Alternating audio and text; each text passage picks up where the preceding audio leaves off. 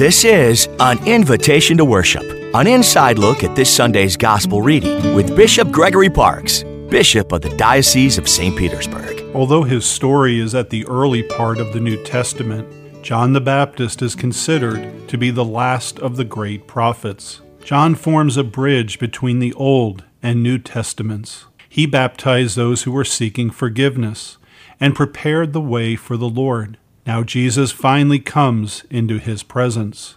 We read in Scripture that John knew who Jesus was through the Holy Spirit, which descended upon Jesus and remained with him.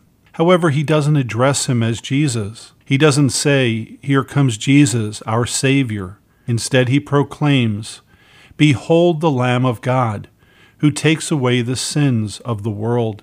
These are the words also proclaimed by the celebrant at the Eucharist, inviting those who are called in faith to participate. Behold the Lamb of God, who takes away the sins of the world. Happy are those called to the supper of the Lamb. Our response is, "Lord, I am not worthy that you should enter under my roof, but only say the word, and my soul shall be healed." You may recall that these words are from the centurion, when Jesus came to heal his servant. Because of original sin, every human being is born in and with sin. We become more aware of our sins as we journey through life. But God gave us his Son, who suffered and died, that our sins might be forgiven.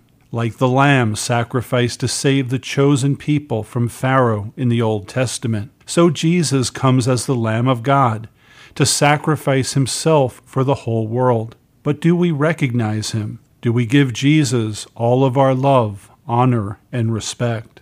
When we go to Mass, the priest says, "Behold the Lamb of God."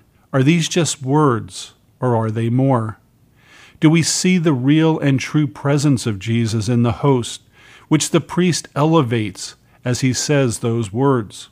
Next time you go to Mass, pay close attention during the Eucharistic prayer and meditate on these words. Behold the Lamb of God, who takes away your sins. I'm Bishop Gregory Parks, inviting you to worship with us this weekend.